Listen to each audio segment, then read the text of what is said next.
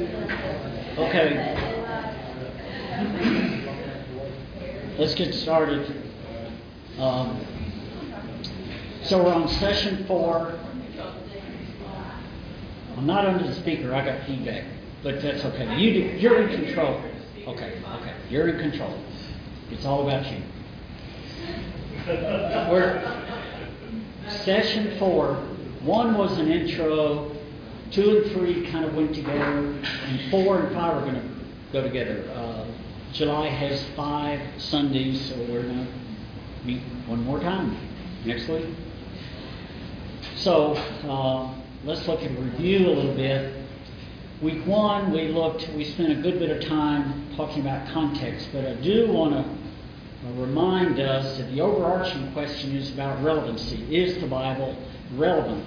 And the primary intent has been to look at the characteristics of the Bible that seem to turn people off. What is it about the Bible, just in general, that turns people off? And what we've specifically avoided doing was sidestepping into the other room, which are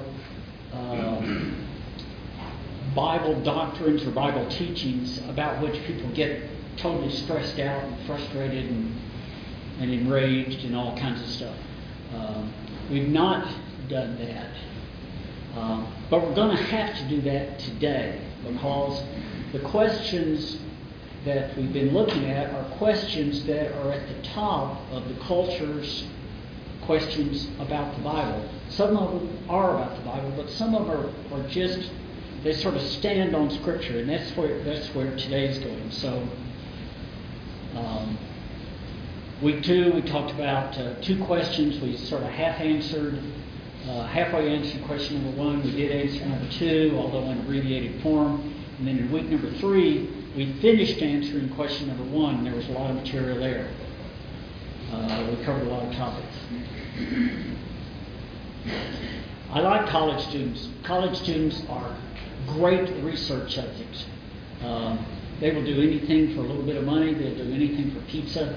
They are just wonderful. The problem is their answers do not necessarily transfer to the general population. After all, they're only 18 to 22 years old or something. So, but still, they're really useful. Students who go to Christian universities are a subset of that, and they have a particular use. A lot of Christian colleges take very seriously their role in trying to help students become more mature in their faith walk.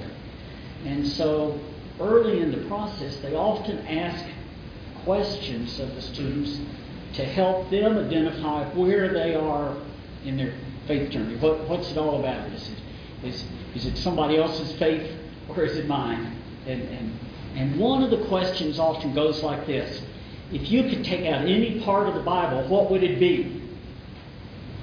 Well, that's a great question for any of us. Right? What in the Bible is just incomprehensible or so distasteful? The Bible would be a whole lot better if this section, that verse, this passage, this concept wasn't in there. That would be a lot better. It would be a whole lot better. So I happen to have some survey results, and so one of the top answers is going to drive this week and spill over into next week. So, and it may really kind of surprise you. I'm going to rephrase their answer. a little bit. So here's the question. How do you expect me to believe in a God who commits and commands genocide? When that came up, I started digging through the general literature, and it turns out once I scrape away all the rhetoric about sex, gender, marriage, and all that kind of thing people are all upset about, this one is right up in the general population. It's right up there. Violence in the Bible, particularly related specifically to this question about God condoning, committing, or commanding genocide. Now, let me tell you about this. This topic could easily span a class spanning from Genesis to Revelation. And Christian thinkers are all across the board on this. defies some easy answer. So it's not like we're going to wander around and you're going to think, oh wow, isn't that brilliant? We've got an answer. There are a lot of ways to think about this deal, and they all have upsides and they all have downsides. It did make me think about if I were to teach a carve-out class downstairs, one of the classes I've never, ever taught, ever thought about are the imprecatory psalms. Those are the ones where like, I really want to dash my enemy's children's against the rocks and stuff like that, you know. I think they're in there for a reason. There are psalteries that take out the imprecatory psalms because of violence in them. But they're there for a reason, and I think that'd be a really interesting study. Probably wouldn't appeal to everybody. But this question, by the way, is an excellent example of begging the question. Begging the question. Begging the question is about, instead of trying to prove the conclusion, it assumes the conclusion, which is a logical fallacy. So we're not going to talk about all that, but this is a perfect example of that. So we're going to break, like we've done before, we're going to just look at the question first. So first we're going to look at the first part about God and what he commits or what he might command. So we're going to look at that. And then we're going to focus in on this word genocide and see what that's all about. And then we're going to look at some other things. To look at the first part, we need to first look at 5 events, specifically in the Old Testament, in which a lot of people died. Now I'm going to read, for those of you who love to hear Scripture read, you're going to love today. So just hang in there. Those of you who fall asleep, don't do it. I mean, just bring your toothpicks, prop them in there. First one is the flood. Genesis 7, starting at verse 17. The flood continued for 40 days. What I want you to listen for in these 5 events and in these passages, I want you to listen for sort of key words and key concepts. There's some downsides and there's some upsides. There's some bright, sparkly things in here. And you just need to kind of just let the Spirit wash these words of God over you as we go through them. The flood continued for 40 days on the earth. The water increased and lifted up the ark so that it rose above the earth. Every creature perished. Those that crawl on the earth, birds, livestock, wildlife, and those that swarm on the earth, as well as all mankind. Everything with the breath of the Spirit of life in its nostrils, everything on dry land died.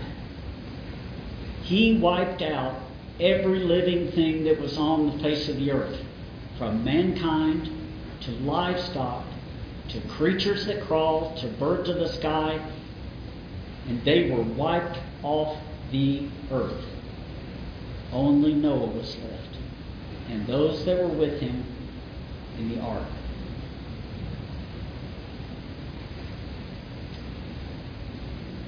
This, as you remember, is the story of Lot. Abraham intercedes with him, before him, on his behalf with God. Genesis 19, starting at verse 23. The sun had risen over the land when Lot reached Zoar. Then out of the sky, the Lord rained on Sodom and Gomorrah burning sulfur from the Lord. He demolished these cities, the entire plain, all the inhabitants of the cities, and whatever grew on the ground. But Lot's wife looked back and became a pillar of salt. Early in the morning, Abraham went to the place where he had stood before the Lord. He looked down toward Sodom and Gomorrah and all the land of the plain, and he saw that smoke was going up from the land like smoke of a furnace. So it was. When God destroyed the cities of the plain, he remembered Abraham and brought Lot out of the middle of the upheaval when he demolished the cities where Lot had lived. This is the eve of the Exodus.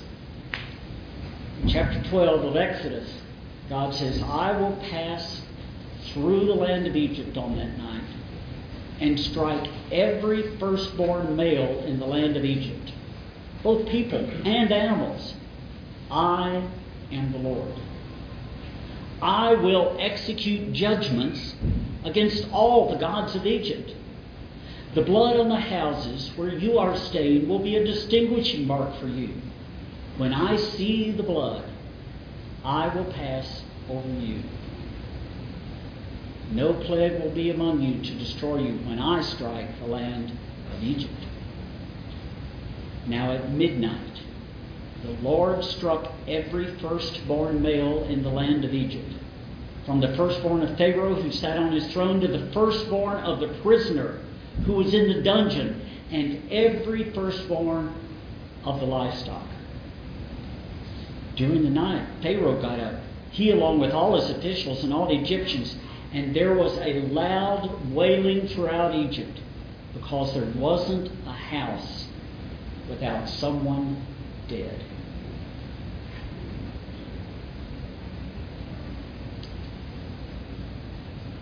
So the promised land lies just ahead. There's conversations about it. Deuteronomy, first part of chapter 7.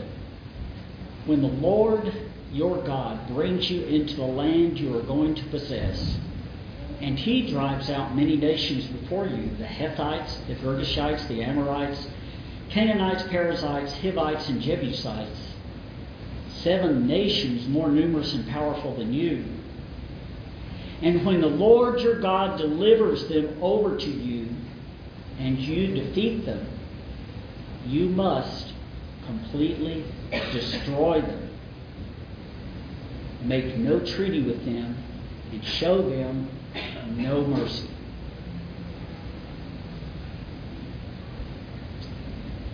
Saul, first king, was given an order. 1 Samuel chapter 15, Samuel told Saul, the Lord sent me to anoint you as king over his people Israel.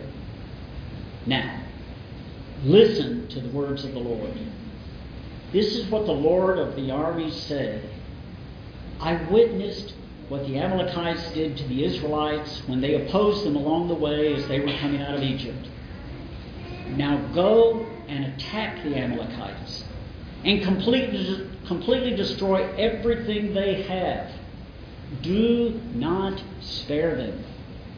Kill men and women, infants and nursing babies, oxen and sheep, camels and donkeys.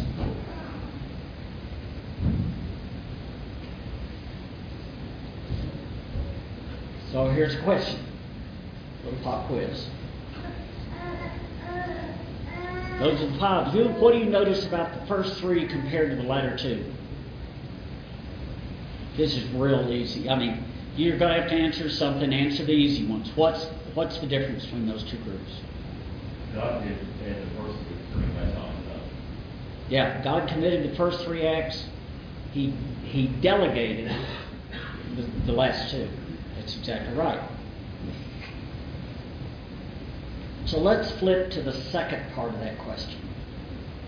I mean, there's no doubt about the first part of the question, right? Any doubt? No doubt. Let's look at the second part of the question. This is about genocide. Now, this was a term that's just coined less than 100 years ago in the mid-20th century. Raphael Lemkin, Polish lawyer, immigrated. He made up this word from a Greek word and a Latin word. And he went on to draft this Convention on Prevention and Punishment of the Crime of Genocide, and the newly established United Nations General Assembly, this was the first human rights treaty they adopted, was this. So some of the verbiage out of this helps us define, at least by that, what genocide is. So Article 2 defines as any of the following acts, which we're going to look at, committed with the intent to destroy, in whole or in part, a national, ethnic, racial, or religious group. So this is a group identified in specific ways. And what can you do to this group that would qualify as genocide? Well, killing its members. That would be like easy. That's easy number.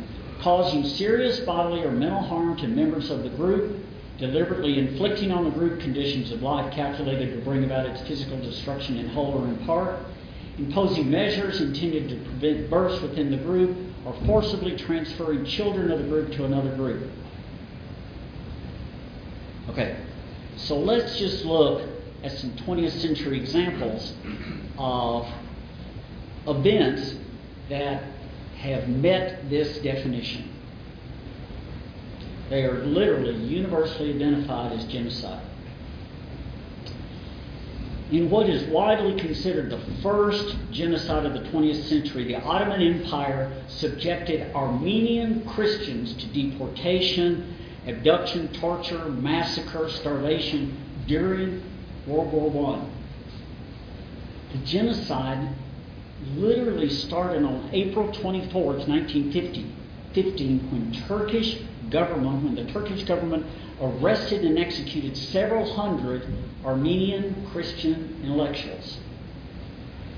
A group of Turkish nationalists known as the Young Turks organized killing squads or butcher battalions to carry out, as one officer put it, the liquidation of the Christian element.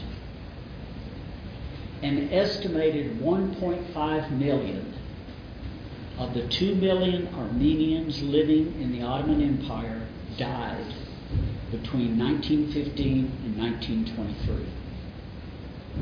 That qualifies. The Holocaust. A systematic state-sponsored persecution and murder of 6 million European Jews by the Nazi German regime and its allies. Anti-Semitism was the foundation of that portion. During World War II, Nazi Germany and its collaborators killed nearly 2 out of every 3 European Jews using deadly living conditions, brutal mistreatment, mass shootings and gassings, and specifically designed killing centers. But that wasn't all. Additionally, the Nazis murdered approximately 2 to 3 million Soviet POWs, 2 million ethnic Poles, up to 1.5 million Romani, 200,000 handicapped political and religious dissenters, 15,000 homosexuals, and 5,000 Jehovah's Witnesses, bringing the total genocide toll to 11 million people. One of the most horrific genocides to occur after the signing of this Genocide Convention by the General Assembly occurred in Cambodia between 1975 and 1979. During that time, 1.5 million Cambodians out of a total population of 7 to 9 million died of starvation, execution, disease, or overwork because of Pol Pot and his communist Khmer Rouge movement. Side note, to date, there's a United Nations tribunal about looking at this. They convicted only a handful of Khmer Rouge leaders of crimes against humanity. The fifth one, the Rwandan genocide, was a mass slaughter of Tutsi and moderate Hutu in Rwanda by members of the Hutu majority. During the approximately 100-day period from April 7th, 1994 to mid-July, same year, an estimated 800,000 Rwandans were killed, constituting as much as 20% of the country's total population and 70% of the Tutsi then living in Rwanda. Okay. So now we know why people ask the question. They put those two pieces together, what we read from the Bible with what people know about genocide. So we need to kind of sift through some ideas that help us kind of process this thing appropriately.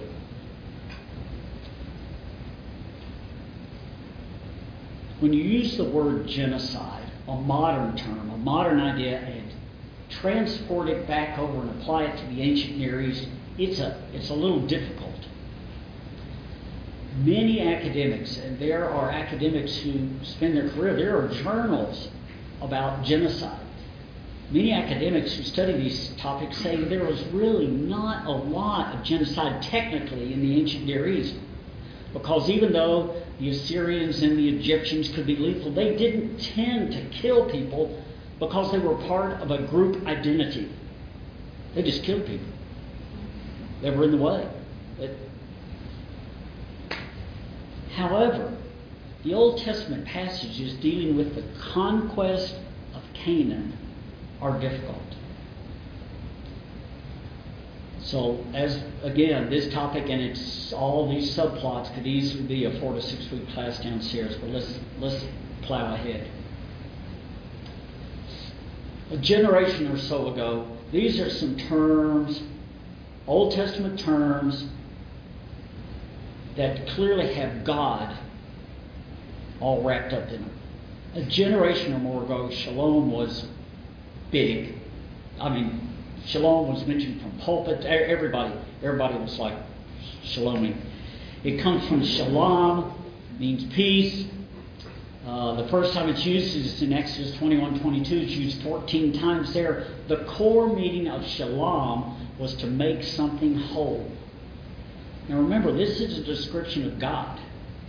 Not just a practical restoration of things misplaced, lost, or stolen, but an overall sense of fullness and completeness in mind, body, spirit, and estate.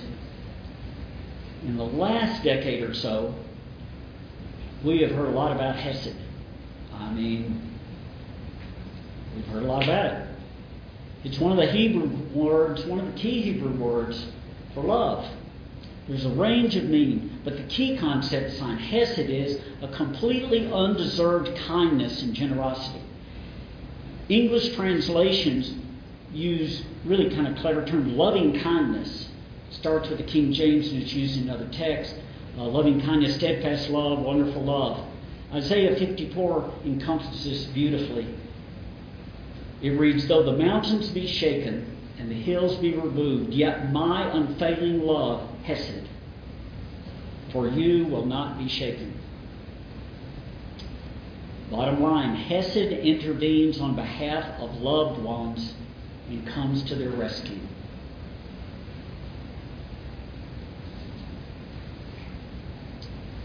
We all know about the first two Hebrew words. This third one, not so much. Harem. The meaning of this word is somewhat obscure. It rarely occurs outside the Old Testament. There is an Arabian text, 700 BC, and a Moabite in 850 BC, and that's it. The rest of the terms are intra-scripture. It mostly occurs as a noun, harem, or as a causative verb, put something to harem. Somebody causes someone else to do something. Okay.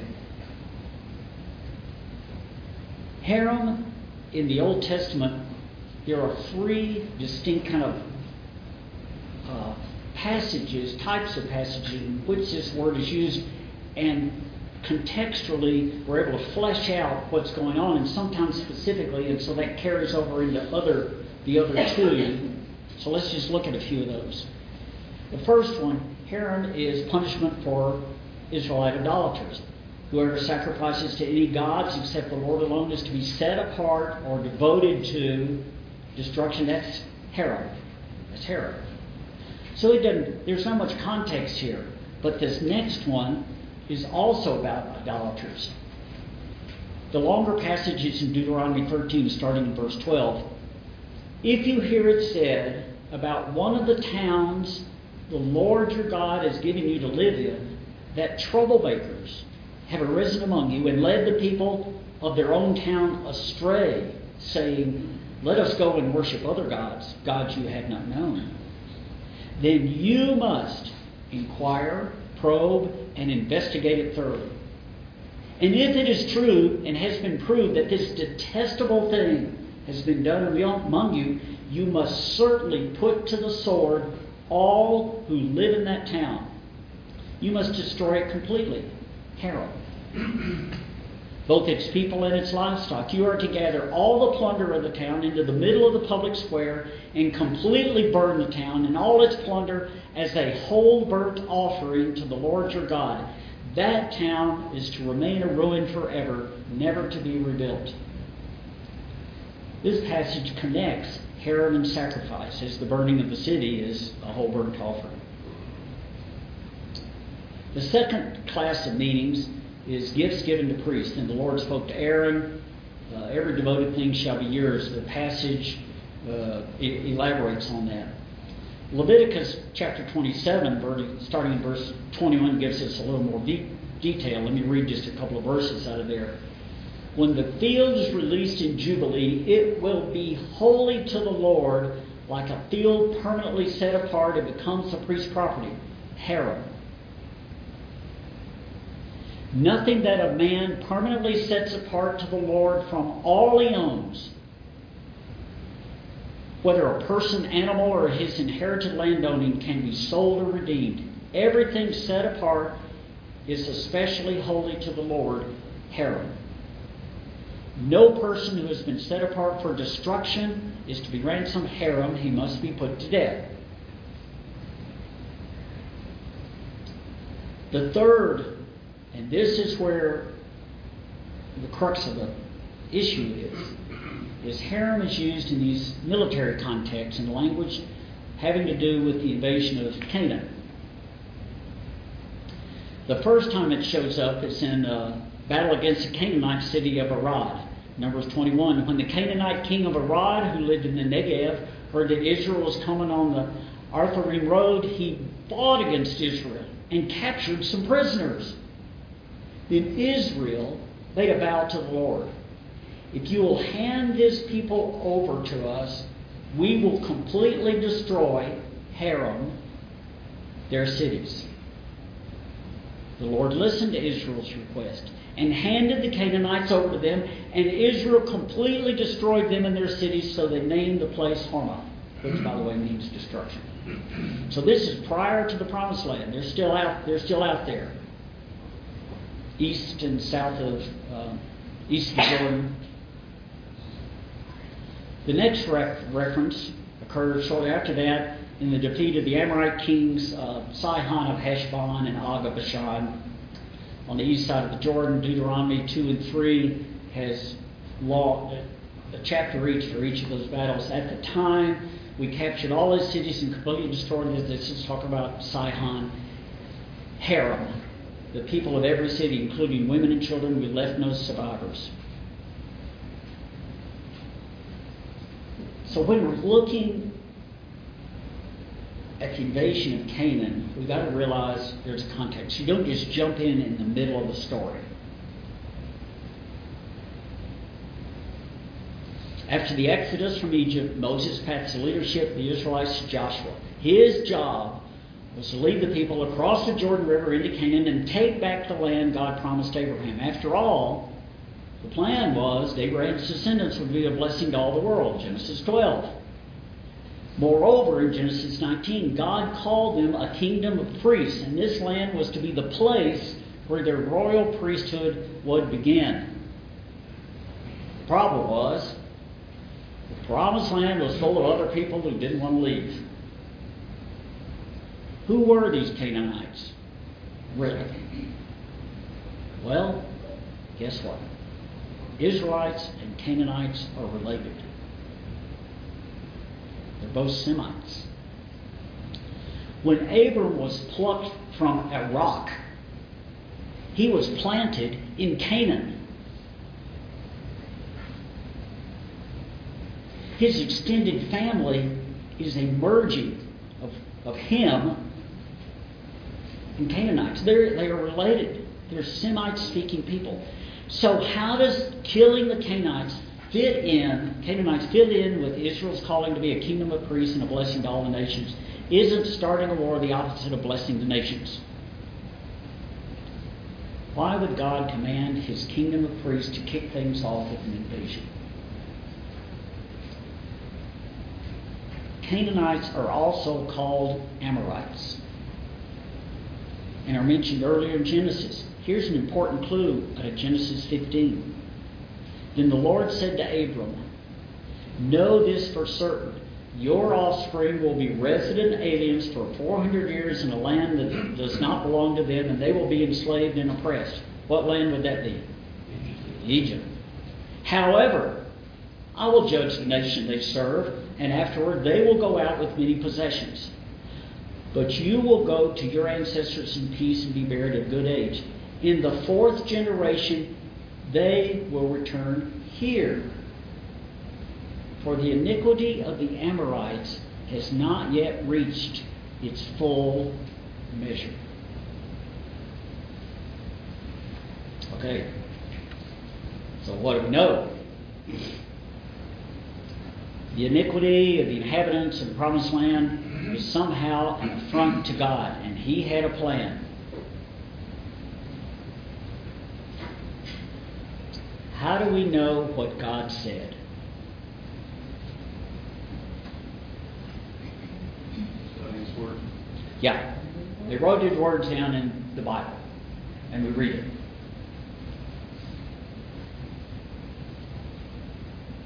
Is that what we read? Is that the sum total of what God said to the Israelites on this important topic? It's a yes-no question. How many say, what we've got written is all he had to say about it? Raise your hand if you think that's all he had to say about it. The rest of you are like, no. How do you know that? Are there other occasions in the Bible or other Bible characters who said way more than what's recorded? Can you name one, for instance? Jesus. Always a good answer. Job had to say more than one. Yeah, Job. Yeah, we probably got it all in Job. Several times. So you just need to park that thought on the back. There's a lot more conversation going on than we know, and it helps give you an idea of what God's really interested in. So let's look quickly at these 5 passages that talk about what Israel's supposed to do as they invade the land. Exodus 23, "For my angel will go before you and bring you to the land of the Amorites, Hittites, Perizzites, Canaanites, Hivites, and Jebusites, and I will wipe them out.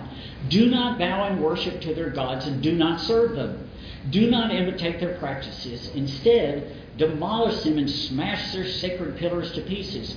Serve the Lord your God, and he will bless your bread and your water. I will remove illnesses from you.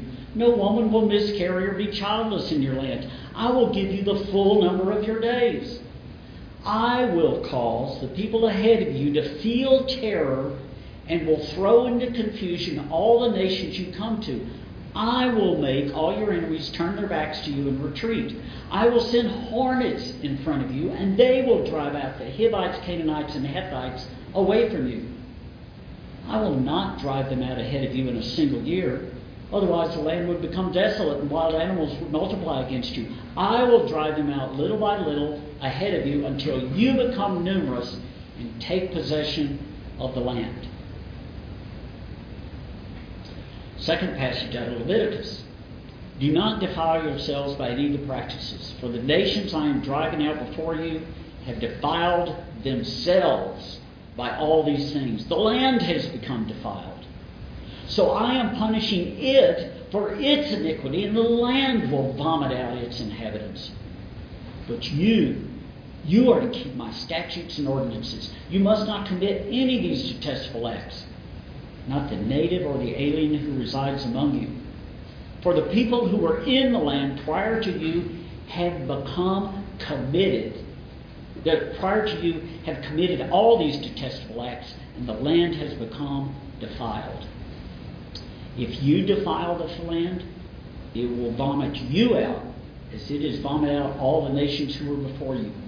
Any person who does any of these detestable practices is to be cut off from his people. You must keep my instruction to not do any of the detestable customs that were practiced before you, so that you do not defile yourselves by them. I am the Lord your God. Numbers 33. The Lord spoke to Moses in the plains of Moab by the Jordan across from Jericho. Tell the Israelites, when you cross the Jordan into the land of Canaan, you must drive out all the inhabitants of the land before you. Destroy all their stone images and cast images, and demolish all their high places. You are to take possession of the land and settle in it, because I have given you the land to possess. You are to receive the land as an inheritance by lot according to your clans. Increase the inheritance for a large clan, decrease it for a small one. Whatever the lot indicates for someone will be his. You will receive an inheritance according to your ancestral tribes. But if you don't drive out the inhabitants of the land before you, those you allow to remain will become barbs for your eyes and thorns for your sides. They will harass you in the land where you live. And what I had planned to do to them, I will do to you. Deuteronomy 6. Do what is right and good in the Lord's sight, so that you may prosper and that you may enter and possess the good land the Lord your God swore to give your ancestors, by driving out all your enemies before you, as the Lord has said.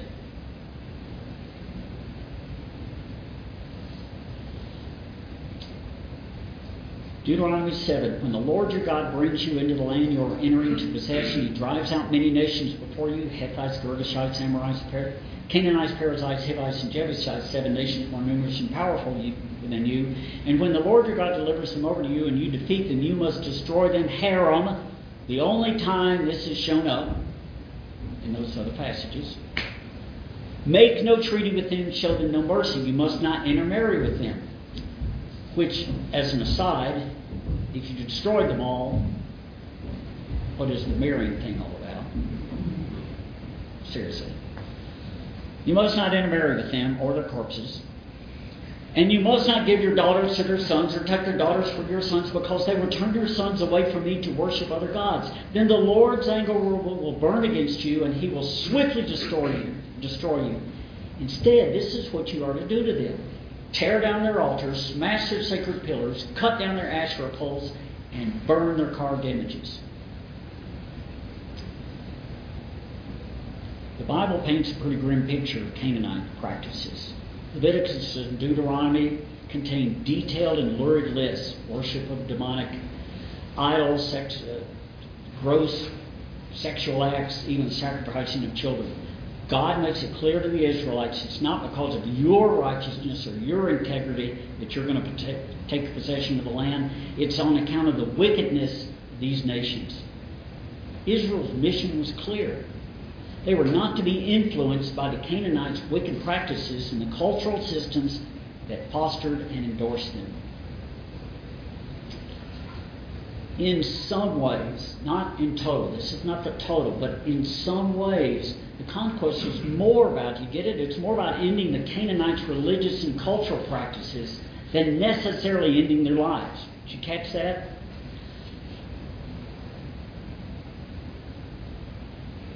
This is not a perfect analogy, but when the Allies go in World War II, their goal was to dismantle completely the Nazi regime. It was not to kill every German.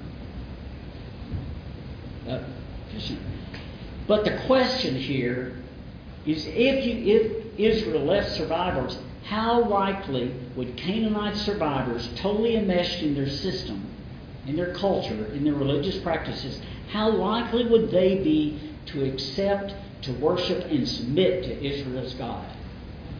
That's a thought question. So that's the why of the conquest, but how about the how? It turns out there's a lot more going on with these battle stories. God put firm boundaries on the extent of the conquest. Deuteronomy talks about it. It's going to happen over little by little. It's not an instant takeover. Offers of peace are to be made. Deuteronomy 20 lays that out. What are the rules of warfare? Sort of like an ancient Geneva Convention. The book of Joshua indicates offers were made and consistently refused. Joshua chapter 11. Not a city made peace with the people of Israel except the Hivites, the inhabitants of Gideon. So what actually happened? Much of the language of the conquest, which occurs in Joshua, picks up this language of driving out and dispossessing. It is a different focus than the language, the 20th century term, genocide. It's different language. The conquest is the dismantling of a dark cultural regime. In fact, only 3 fortified cities, militarily embattlements, were totally destroyed. Jericho, Ai, and Hazel. What does anybody else have to say about it? Well, Barrett's already told us. Stephen's sermon in Acts 7, right before he was stoned to death from violence, our ancestors had the tabernacle of the testimony in the wilderness. Our ancestors in turn received it and with Joshua brought it in when they dispossessed the nations that God drove them out before them until the days of David. And then last week, when he was talking in Antioch of Pisidia, Paul stood up, motioned with his hand, "Fellow Israelites and you who fear God, listen. God of this people Israel chose our ancestors, made the people prosper during their stay in Egypt, and led them out with a mighty arm. And for about 40 years, he put up with them in the wilderness. And after destroying 7 nations in the land of Canaan, he gave them their land as an inheritance." There is not a single New Testament reference where someone criticized God or Israel for their invasion of Canaan.